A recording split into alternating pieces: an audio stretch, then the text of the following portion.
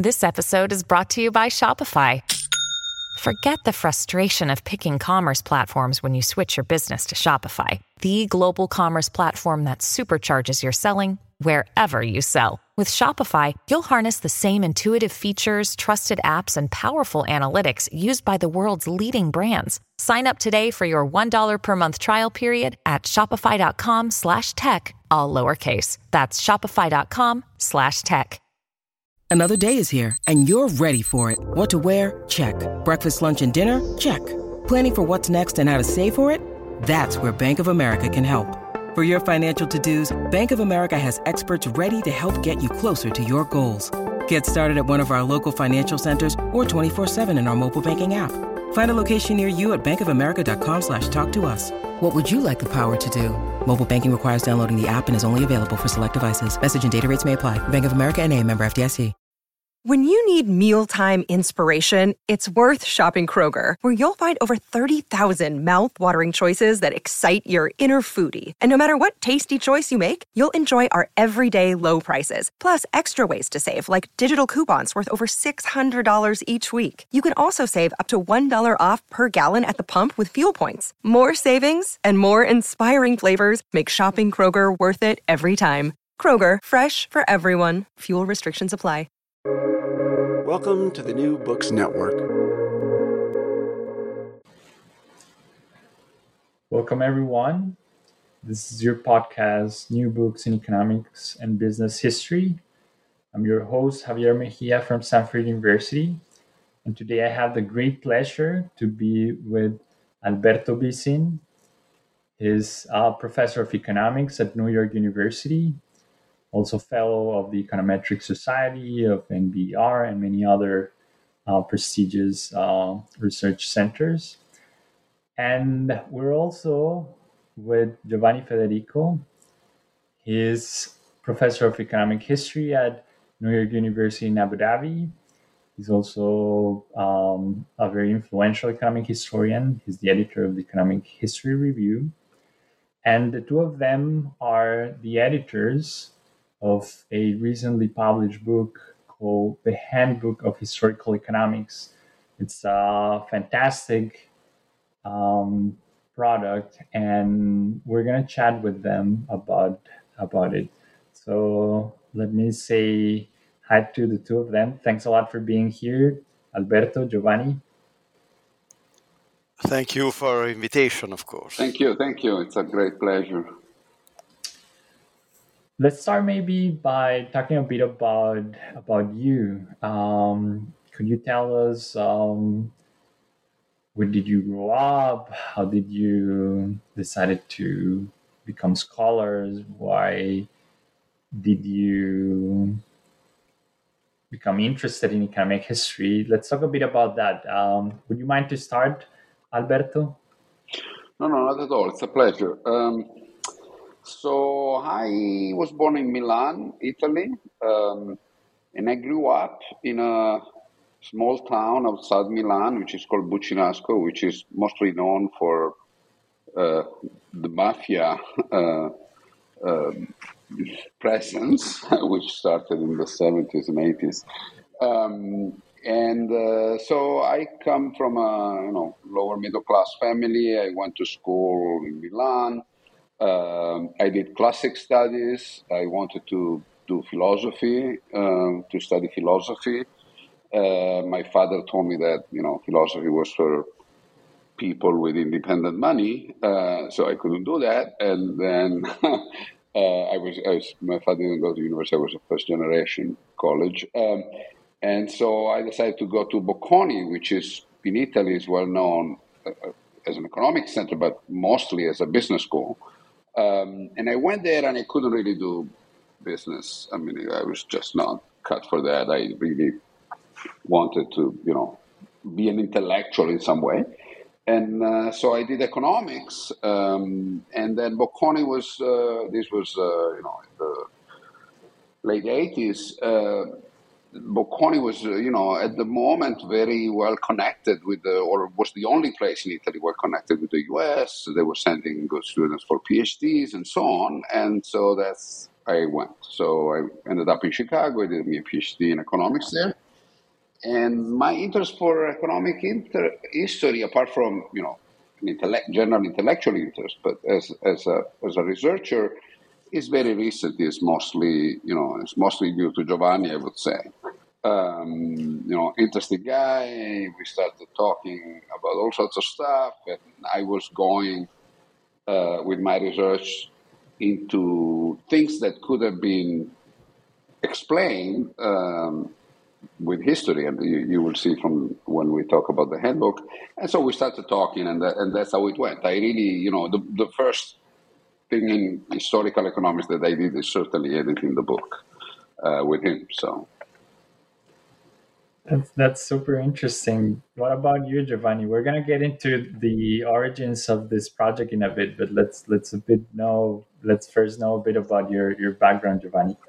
Well, my background is not very different from Alberto. Basically, I'm from a very, very small provincial town in Tuscany, and which is called Montecatini. I attended philosophy at the University of Pisa because I was not so keen on philosophy, but at the time there was not history in the Italian university as a degree, and I ended up. I liked the history, and I then ended up there because there still is an elite college at the University of Pisa, which is a scuola normale, which offers food and lodging to the students. And basically, I did want to escape from my small provincial town, and so that was my best option to go away. And when I arrived there, I realized the only interesting professor in history was Luciano Cafagna, was an economic historian. So I started to work on economic history, and that was in the 1970s, so much older than Javier and Alberto. And then I have done economic history since then, of course, as a professional economic historian, first in Italy, and then I moved quite recently to the New York University, Abu Dhabi. And the project actually, Alberto is not. It's totally too modest about it, because basically it was a project which Elsevier started as a part of this big series of handbook in economics, which has been going on since the 1970s, and this is quite big ones. And economic history, which has been for a long period of time a small field, a very highly specialized field in economics, with few practitioners all over the world, has become quite fashionable among economic historians, among economists. And so Alberto had already edited a very important book on that collection, and so he was asked to edit this book about historical economics, and then involved me just because we are friends, basically, but it could have been done by himself without with my help. And so what we try to do is give a balanced view of the field, so which is still somehow divided between economic historians, who are not that much historians. Most of them have economics training. I'm one of the bad apples in this, but basically are a group which has been going on since the 1960s, 1970s, with their own reviews and economists who have been converted, or at least started to show interest in economic history more recently, and have a slightly different type of research approach, slightly different type of research questions. And so the book is a collaboration also because it's a joint work between two people who are coming from different backgrounds. One coming from economics with interest in economic history because he thinks it's an important field, and another who has always been an economic historian and by definition thinks that economic history is an important, or at least important enough to work on it for his lifetime. That was in a very, very short words the origin of the project. That's very interesting, and I'm a bit surprised about the common elements in your history, right? This interest for philosophy and how somehow you managed still to get together and do a project like this. But so I'm also curious about what you were mentioning, Giovanni, in terms of how the book was eventually put together and how you decided to pick the authors and the topics. But before that, why don't you tell us what is historical economics, right? Like what is this specific concept? I think you tried to define the term in the book as a very concrete concept. Tell us a bit about that. Why not talking about economic history, or how is this different from economic history? Is this a different feel, a different approach to the same field? Tell me a bit about that. Maybe. I go. Yes. So Giovanni already started mentioning this. So economists have gotten, of course, economists are interested in history, always been interested in history, but economists are historians with a bit more math than the basic historian. But so we've always been interested in history, but more recently, I think in the last 20 years, economists have started using historical data at a level that we haven't done before. Okay, and in a sense, that's economics. In a sense, the work of Daron Acemoglu, Jim Robinson, Andrei Schleifer, other people, right? So in a sense, these are economists doing economics using historical data. And like economists normally are, we tend to be, there's this term imperialistic. Okay, so we jump into others' field and break them apart and restart, and sometimes we rediscover hot water. But that's really what people have done. Okay, economists have done. Economic historians, of course, tend to be defensive. In some sense, defensive, like it's natural. In some sense, they are annoyed by this thing.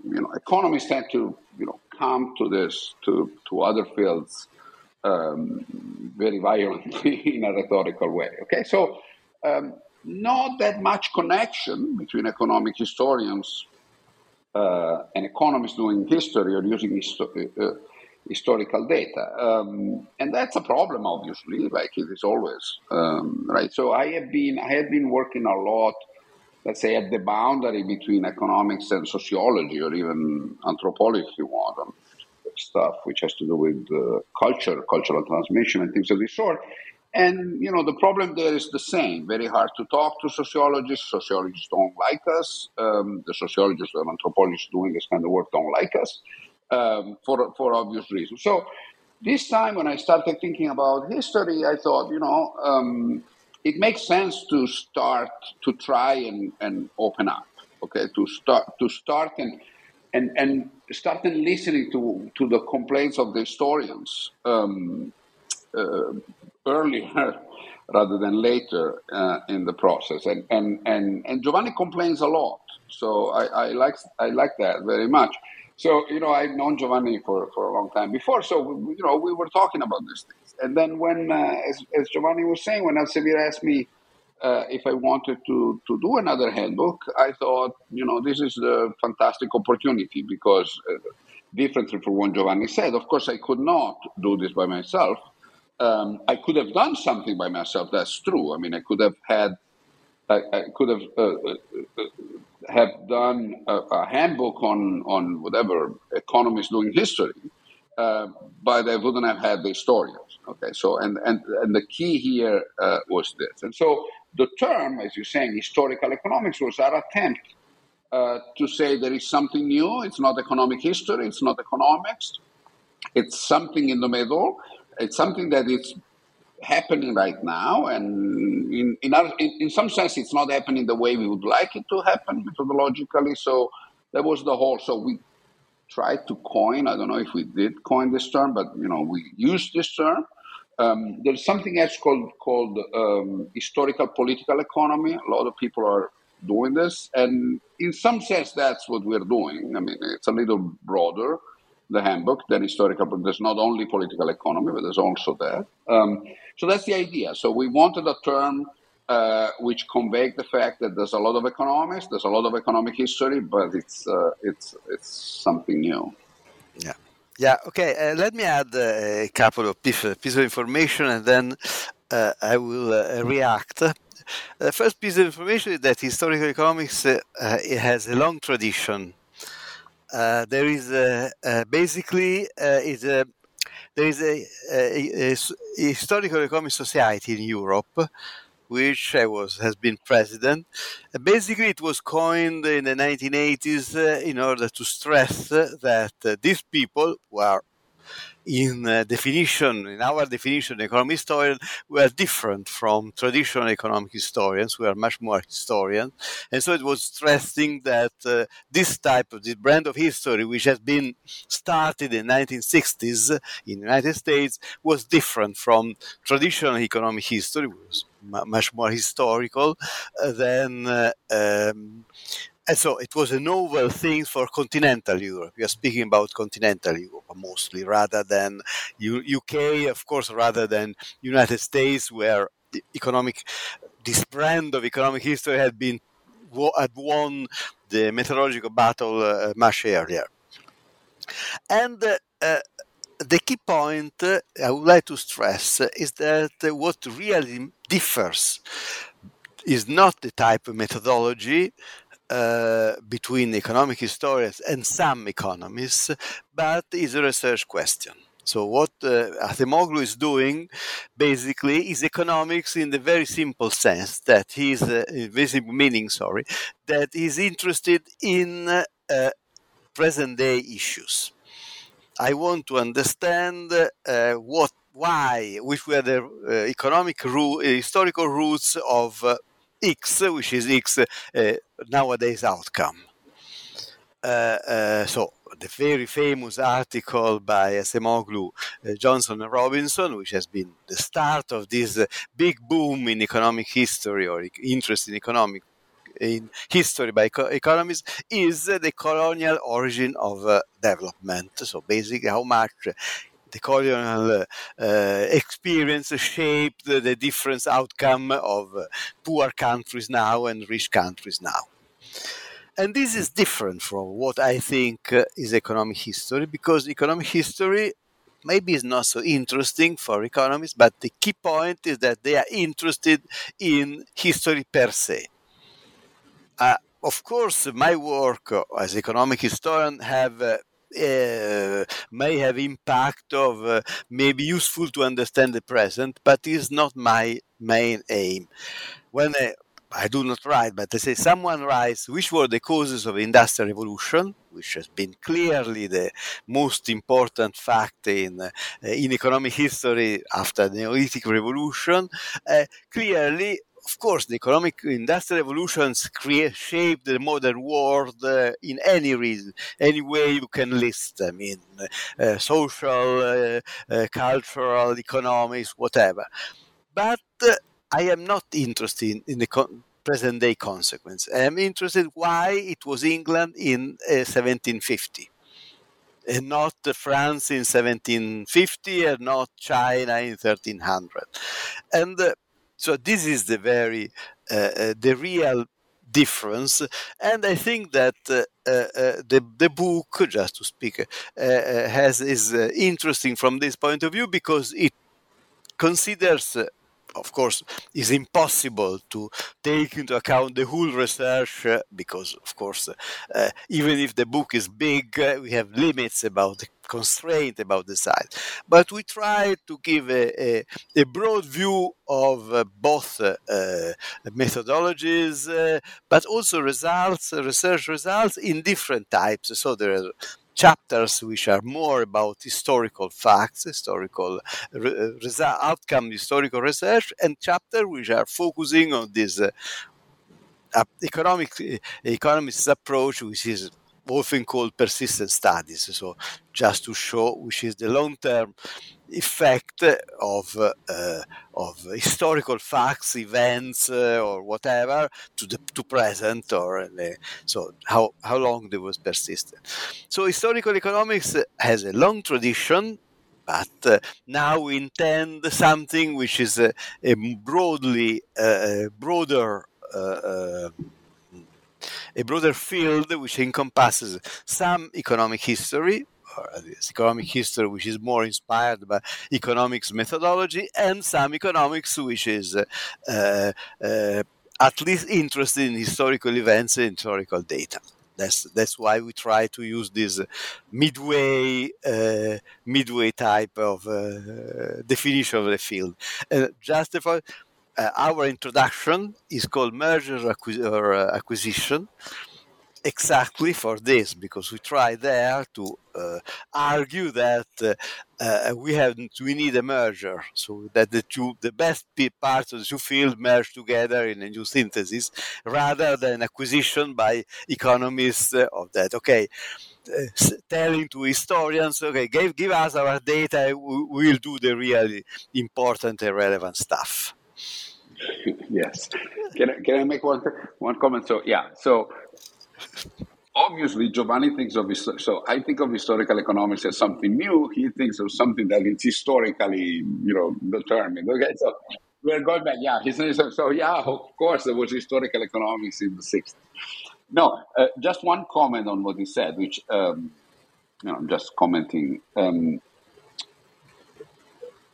Which is interesting, which is, it's a little, I agree with him, of course. We agree with all of this together, but that a lot of what we call historical economics is motivated by questions which are standard economic questions, right?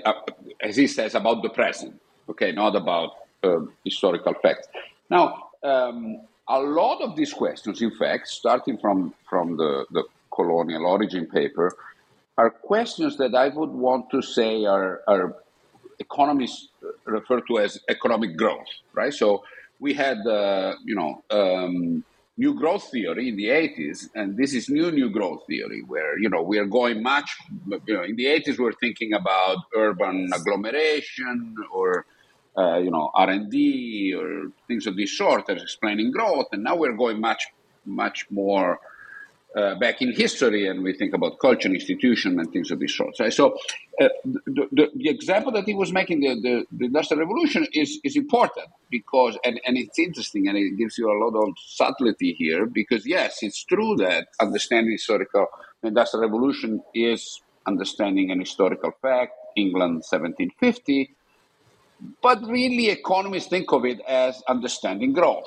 Okay, so when economists do or read or think or do work on Industrial Revolution, historical economists, I would say, right? So what they are after is, was it culture, was it institution, how was it both? And that's because we're thinking about culture and institution as fundamental phenomena in explaining growth, in explaining current development in any case, independently from the Industrial Revolution per se, but we think that there might be some mapping between institution, for instance, between institution and growth that we're interested in generally to understand this phenomenon now, right? Right. Let me follow up like in that direction. When you signal how a good part of what economists add to this conversation is coming from a conceptual point of view of how to think about these issues. There's one thing that it's structural in economics training, which is to think about things from a formal perspective, right? And I want to ask you this specifically, Alberto, because you have this background in theory. What's then the space of formal theory in this research agenda or in this field of historical economics? Yes. So that's a fantastic question. At least for me, it's really the core. In some sense, it's the core of my interest here. So first of all, economists in many fields outside of historical economics are divided about the role of models in empirical work. Okay, so economists write down models, but sometimes we estimate directly these models, and we refer to this as structural methods. And sometimes we don't estimate directly the model, but we're doing reduced form analysis, right? Typically some sort of regression, and then of course with these instruments and other sophisticated technique to understand exogeneity. So most of the work in historical economics, I would say, is of this second kind. Okay, so it's when Giovanni was talking about persistent studies are typically, regressions, again, with all the bells and whistle of doing this right, but regressions of phenomena or data in the historical past on something current. Okay, so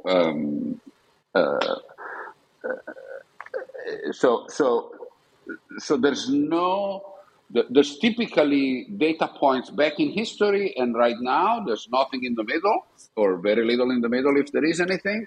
And the methods are sophisticated statistical methods, but not structured. So there are no direct models, for instance, of the dynamics of some variable over history. Okay, so my personal point of view is that there's a lot to be learned in historical economics by writing down formal models and trying as much as possible with all the limitations of modeling on one side and of the data on the other, trying as much as possible to use all the properties of these models, of the whole dynamics, to understand historical phenomena and to understand how historical phenomena affect current day variables. Okay, so in the book we have tried hard to find examples of this. So we have a few chapters which are more structural. Okay, and this is because we wanted to signal. The book has quite a bit of methodological chapters. And so we wanted to signal that, that's a direction that it's interesting to explore. Okay. And so so people have done structural work in history, if you wish. Typically, these are a lot of this, and we have a couple of chapters, these are macroeconomists studying again, growth or the Great Depressions or things of this sort. They've used models, they've used the standard models macroeconomists use to understand, for instance, the causes of the Great Depression and things of this sort, right? So there is much less about modeling long-run history, okay? This is that kind of work, of course. So I personally have done, that's how I got into historical economics. That's, I've been interested in models of cultural transformation and institutional dynamics. Of course, before me, Daron Acemoglu, Jim Robinson, they've also written down these models. But then when they do empirical work, they're motivated by their models, but they're not using their models directly in the empirical work. I think that's interesting to do. I would like to do that if I can, as much as I can. I haven't done it yet, but I would love to go there, right? So that is, in some sense, that's why I'm saying, fantastic question from my point of view, because that's really where my heart stands. Yeah, may I add a couple of? I think it's very. I fully agree with Alberto, because one of the problems from the point of view economic historian of this economist approach a la Acemoglu Robinson is that they pretend to extract from data for very, very imperfect data, very strong relations.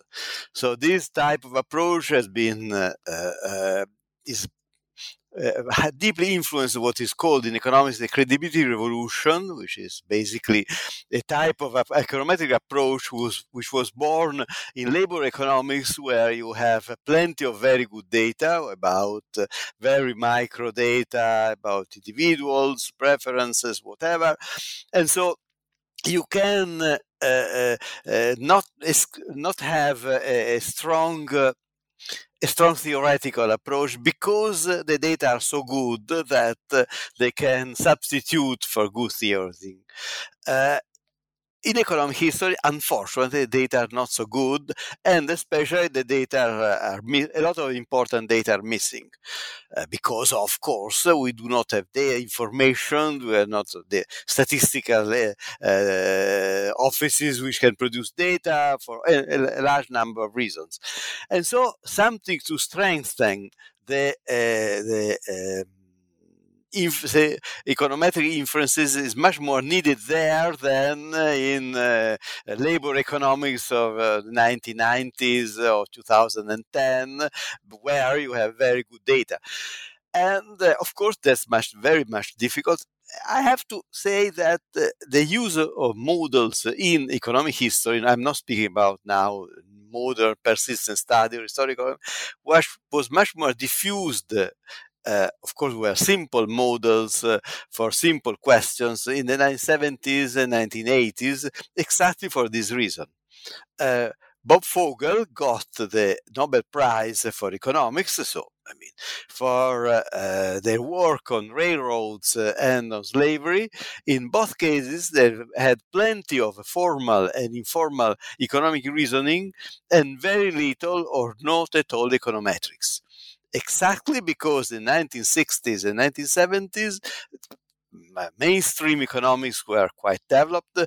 Econometrics and data were not that developed. So he had to think hard with models within the limits in order to achieve economic history results, which are, if he got the Nobel Prize, we have to suppose that the results were good. So I think that returning to some structural theory is very important. Maybe not is a very different task, very difficult task, but I think is a very important task. This is very interesting and very inspiring in a certain way for those of us that do formal theory to understand history, as a guy myself has been exposed to a bunch of settings in which I feel somehow misunderstood, right? Like a certain community among economic historians that do not seem to appreciate much theory. But I think that's one of the fascinating things of the book, which is that it defines in a certain way how probably things should be done in the future, right? It has a bit an aspirational dimension, which I found very interesting.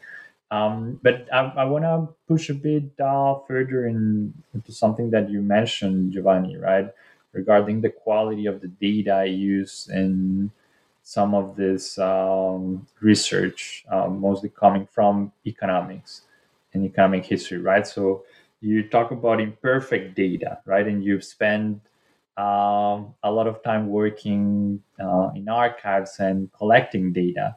What do you think is the space of that type of endeavor in this agenda, right? Of spending a lot of resources, paying attention that the data is well collected, that is precise, that it's not biased by the process of the collection. Tell us a bit about that. Yeah, okay. I think that this is a very interesting point I would like to stress, and then harks back to my training. Of course, being trained as a historian, of course, I don't know much about economics and about econometrics, but I am much better in building data. Databases. I've done a huge database on trade in the early 20th century, and I have finished basically another huge database about population from 1800 onwards, because I think that good data are important, and economists are not very good at basically. Their attitude is that, okay, I have to produce my own data, but once I produce my novel, wonderful, interesting database about X, and of course X is a specific issue they are dealing with, then I do not have time to worry about whether data on population or whatever type of data controls they were using are good or not. There is a famous, I do not want to enter in nasty details, but there are plenty of examples about economies who are picking the first data they can get without bothering whether they're good or not. Also because their attitude, yes, okay, the data might be wrong, but everything ends up in the error. So basically, if the average is zero, the average error is zero, the variance of the error is not that much important. Whilst there is a huge problem of biases in data. And so I have always the example of Angus Maddison, who was everyone knows his Madison database, which has been a widely used resource by any economist. I was a friend of him. Of course, it was a big Madison. I was young boy at the time. But I always stressed the importance of having good data, and that producing good data is a service to the profession. Maybe you will not earn a paper on American Economic Review, but in the long run is much more useful than the 25th snazzy or very brilliant econometric paper than you might produce. So I think the good data, and last point, there are plenty of sources around. Of course, sources are imperfect, sources are lacking, but if you look carefully and you work hard, you can produce a surprisingly good, surprising large number of data, and even good ones, at least better than many widely used databases. So I think it is a part which the profession should reward much more. Because clearly, if you try to publish a database, or say you maybe spend your PhD dissertation producing a very good database on, I don't know, industrial production in China, maybe you can get one paper, but the database will be very helpful for a large number of other people. If you produce a very brilliant 25th paper about culture institution with reworking the same old data, well, unless you're a genius, probably your paper will be forgotten in 5 years' time, because there will be the 26th, 27th, 28th, 30th paper, always reworking with the same data. I agree with this, right? That the fact that there's this heroic element to the collection of historical data that is not very well appreciated by the community. But I would like to know actually your opinion on that, and more specifically about how we're experiencing this technological revolution that is not only making much more efficient the collection of data. So I spent years working in archives in Colombia, for instance, and now I know that the same type of work that I did, now I could do it in a handful of months or something using the current technology. And I'm talking about uh, methods to digitalize information, to transcribe that information, etc. So it seems like I have the impression that this is going to dramatically change the field, and I would like to hear your opinion. That maybe Giovanni, you can start, but I would also like to hear what Alberto wants to say. But go on, Giovanni.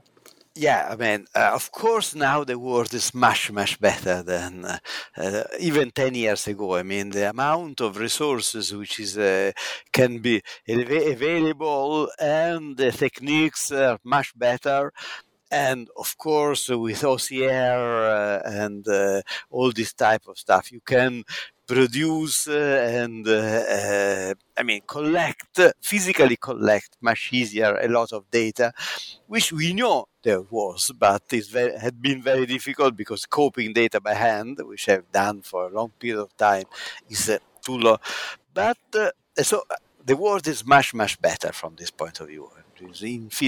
But there is one point which I would like to remind, that the instinct for data is something which people create by experience with on-the-job training, whether data is plausible or not, whether the data and whether the statistical sources are reliable or not. Tax record, for instance, it's very easy to digitalize the large number of tax records. In many countries.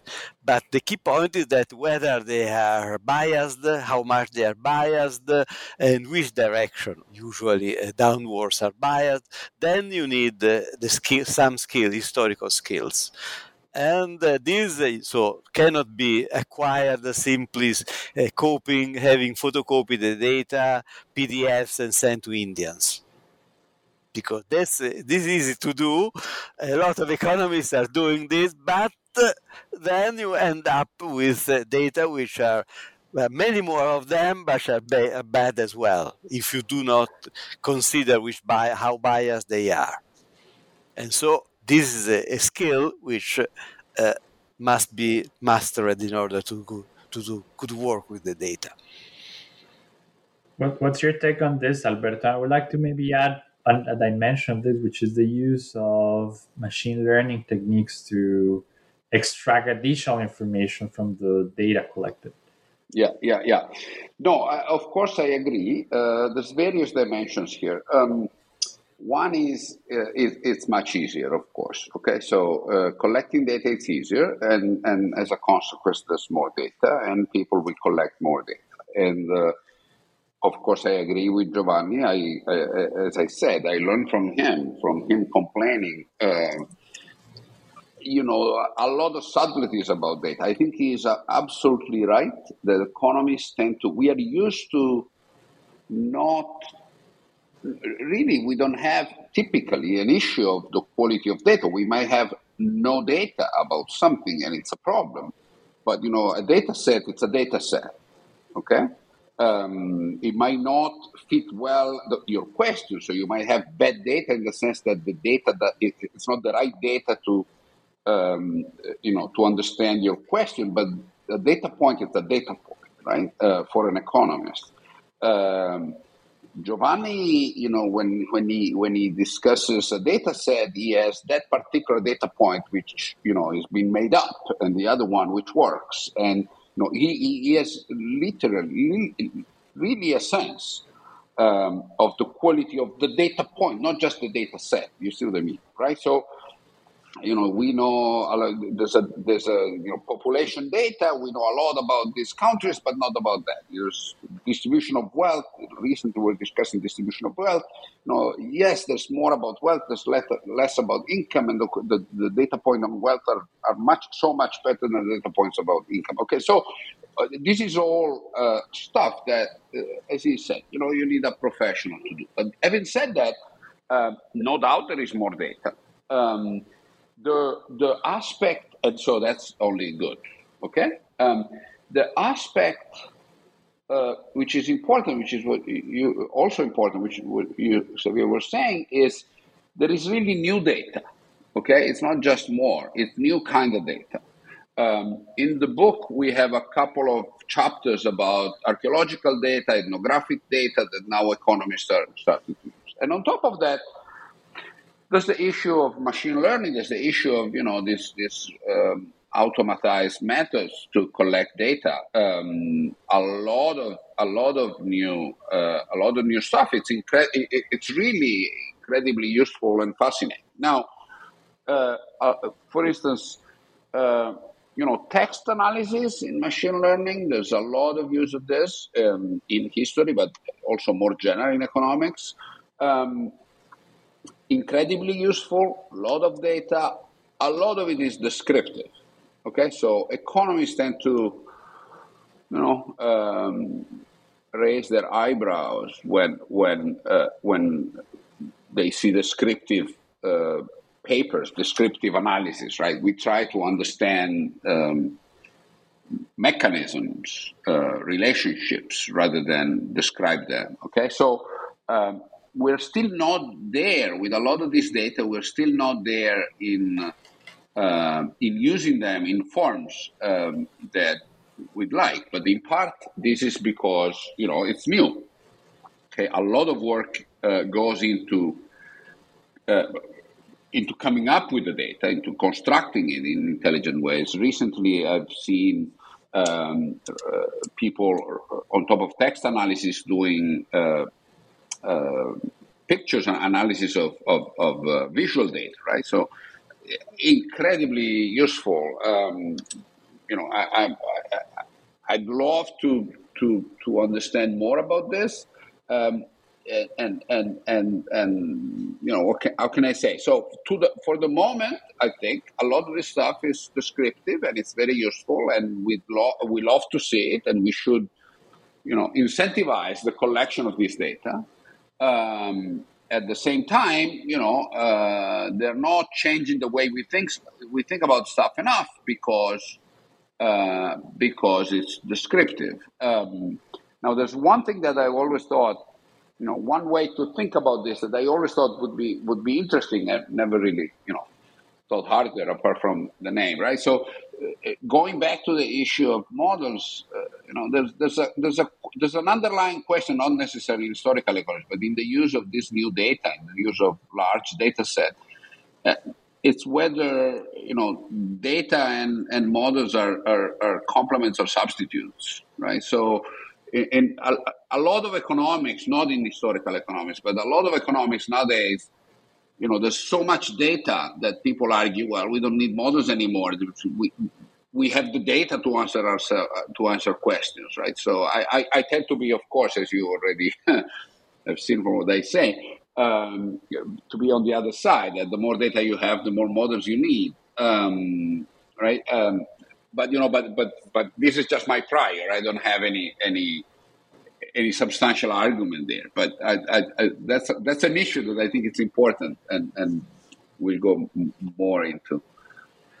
And how do you think that this is going to play out in the future? I'm curious here about how you perceive the future of the discipline is evolving, right? Like in 20 years, how do you think that standard paper in economic history would look like? Would look a bit as you think is fitting in this historical economics narrative?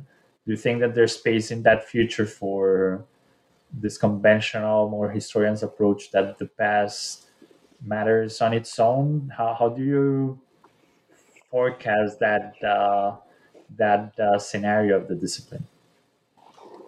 Let me try.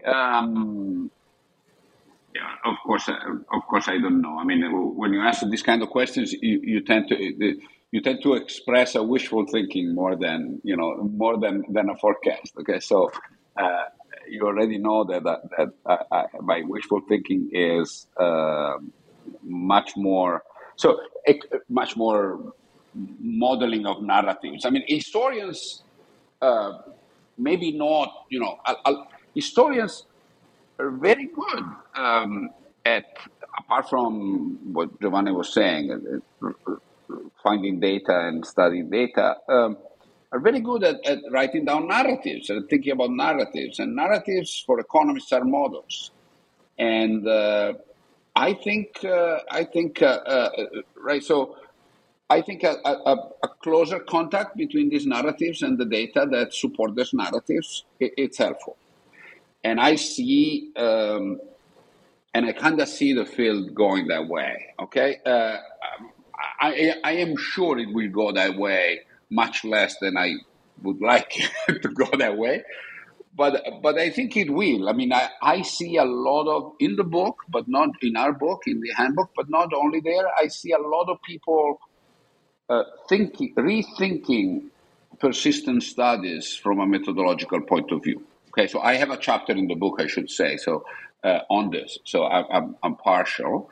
But Joachim Bott, who's somebody who's maybe has written the most famous and important persistent studies, the one on Nazi political attitudes, okay, explained going back to the Black Death. Okay, so he is also complaining about persistent studies in the book, right? So he has a methodological chapter on that. I think, we have very specific complaints, methodological complaints, but in the end, I think these complaints are boiled down to the fact that it's very hard to come up with a beginning of history. It's not hard. It's kind of stupid. Okay, so saying you want to explain a phenomenon now, and you say, oh yeah, it's explained on what happened in 1332. Maybe, but then in 512 there was also something relevant. Okay, so it's just silly, and okay. So that's one point. And the second point, even if you find something relevant in 1322, what happened in the middle between then and now, it's gotta be important in many ways. And so I think in some way that's where we're going, right? Now, whether we put more data, whether we trace models to have models to understand what happens in the middle, jointly with new data, I think that's where we're going. That's where common sense will take you. Okay, and yeah, I think I hope that's where we're going, and I think in some way that's where we're going. How much, I don't know. Yeah. Okay. Basically, I don't know. I mean, predicts the future. I think that we have to distinguish between predicting what will happen in economic history. It says that I suppose that there will be people who study, I don't know how many, probably a few of them who could go on studying history for the sake of history and sake to understand what happened in economics in the past.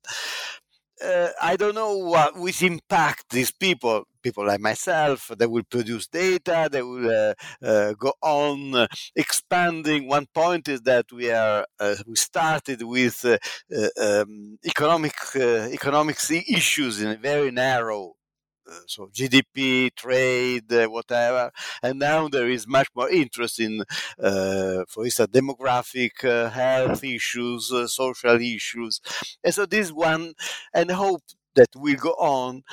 I don't know what will happen with the persistent studies with economists, because I don't know whether they will become a permanent feature among economists. So there will be a subfield in economics called historical economics, with people trying to use systematically historical evidence to understand the present or to understand, or that will be a fashion, will fade as other fashion in so basically, and that's it's very difficult to predict whether there will be the merger which we are hoping, or these two fields will remain separate as they are mostly still now.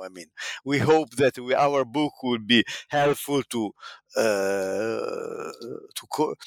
get them closer to each other, but it's still far from achieved. If you ask to economists, name of economic historians who are not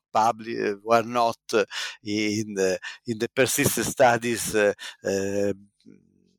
business, I think that most of them will be totally unknown. To economists, or most of them, yeah. But who knows, basically.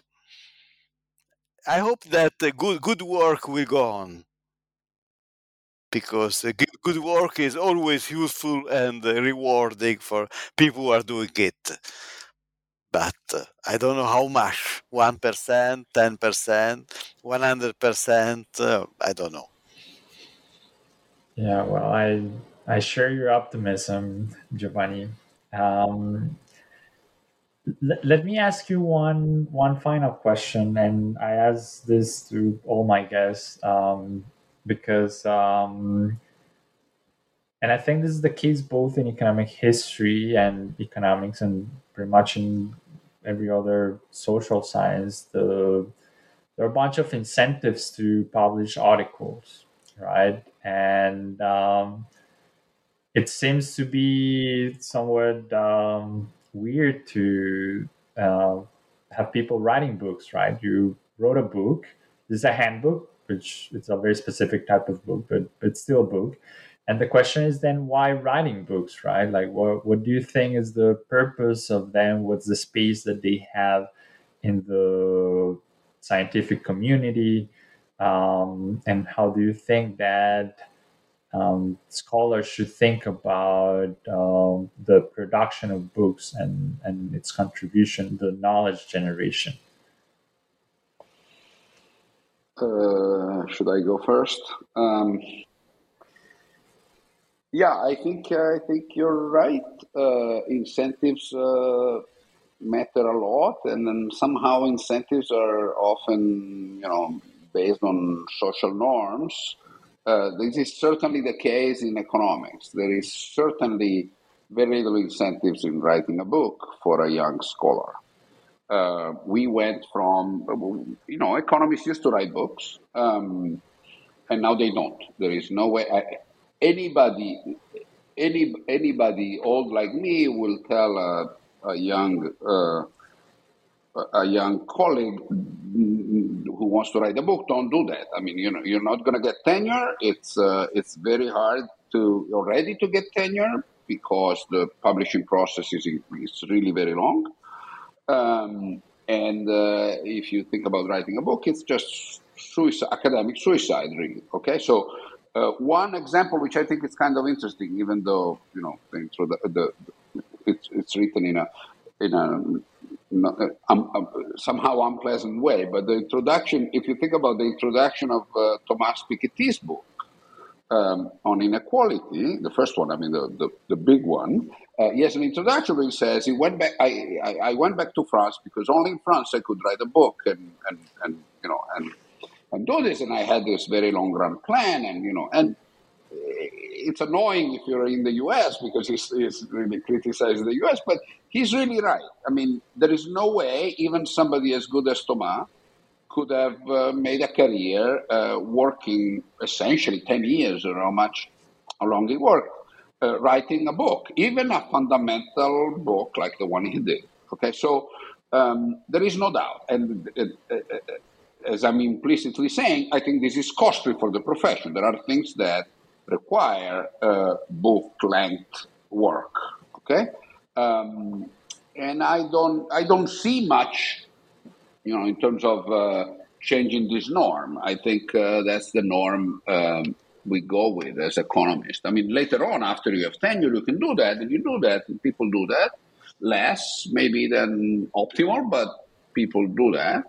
And that's okay, but early on, it's harder. Now, there's one other thing, though, that I would like to say, which is, in a way, though, the way we write papers, sometimes paper now are 120 pages long, and there's a whole discussion with referees, and they get changed so many times, and, they are little books, okay?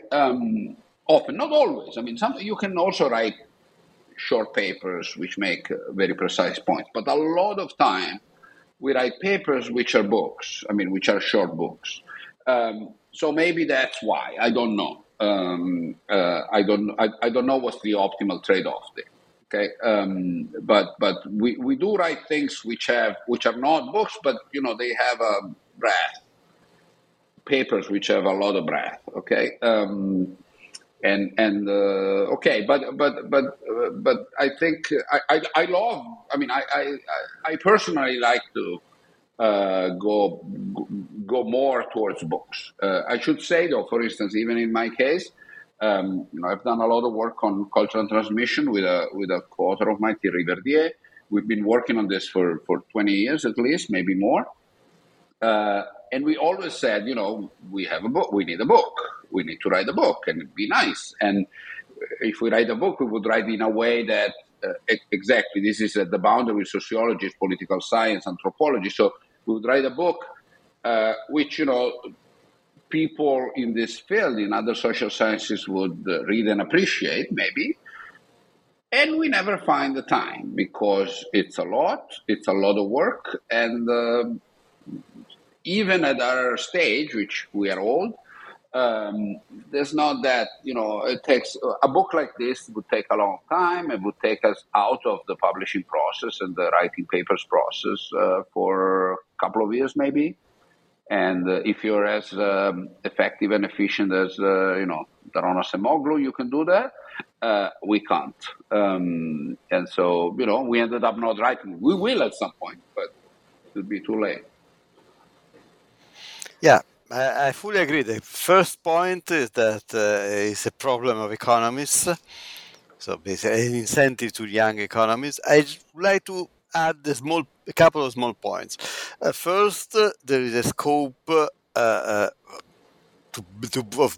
for books written by old people. I mean, tenured people. Clearly, before tenure, there is no way to publish a book, and being tenured, at least in most economics departments in the world. There is two scopes. First, general books. I wrote a general book about agriculture, where I tried, which was midway between a textbook and a general view of. It took me 5 years, basically, because I was already tenured, so I did not bother that much. And but I think this can be useful to give a broader view. And this was mostly a summary of what I was able to read from other people's books. Or another view is that the recent Oded Galor book, Oded Galor, basically what he did is to write several papers with his own view of long-term economic history, and then try to sum up them in a more reader-friendly type of approach, without all the bell whistles of econometrics, robustness checks, and giving to a more general public the gist of his book, of his ideas. So basically, books can be either textbooks, maybe more advanced textbooks, or summaries of previous research which had been published in bits and pieces in different articles, and can be summed up in a more coherent way without too many details, but in order to be more reader friendly. But beyond that, seems to be very difficult to have old-style research book like Fogel, The Railroads, or Fogel, Crime on the Cross, which were research books, so where new research were put forward. In both cases, I was quoting new research. There's no new research, neither in textbooks by definition, nor in the Oded Galor's approach book. I mean, this already published work in a different way. Fascinating. Thanks a lot for your thoughts on this. And let me with this get to the end of our conversation. We're gonna chat a bit longer offline, but let me thank you again, not only for taking the time to have this conversation, which has been very entertaining and insightful, but also for writing this book. You're being quite modest, but I think it does represent very important effort in trying to bridge these communities that are somewhat isolated and And I think that if we think again about how to think about the future of the discipline, I'm very confident that people are going to look back to this book as a sort of milestone in the sense of how to think about the discipline and how the different agendas had things in common. So thanks a lot for that. Thanks a lot for being Thank you for here. the invitation. I hope Thank you, Javier. to see you soon.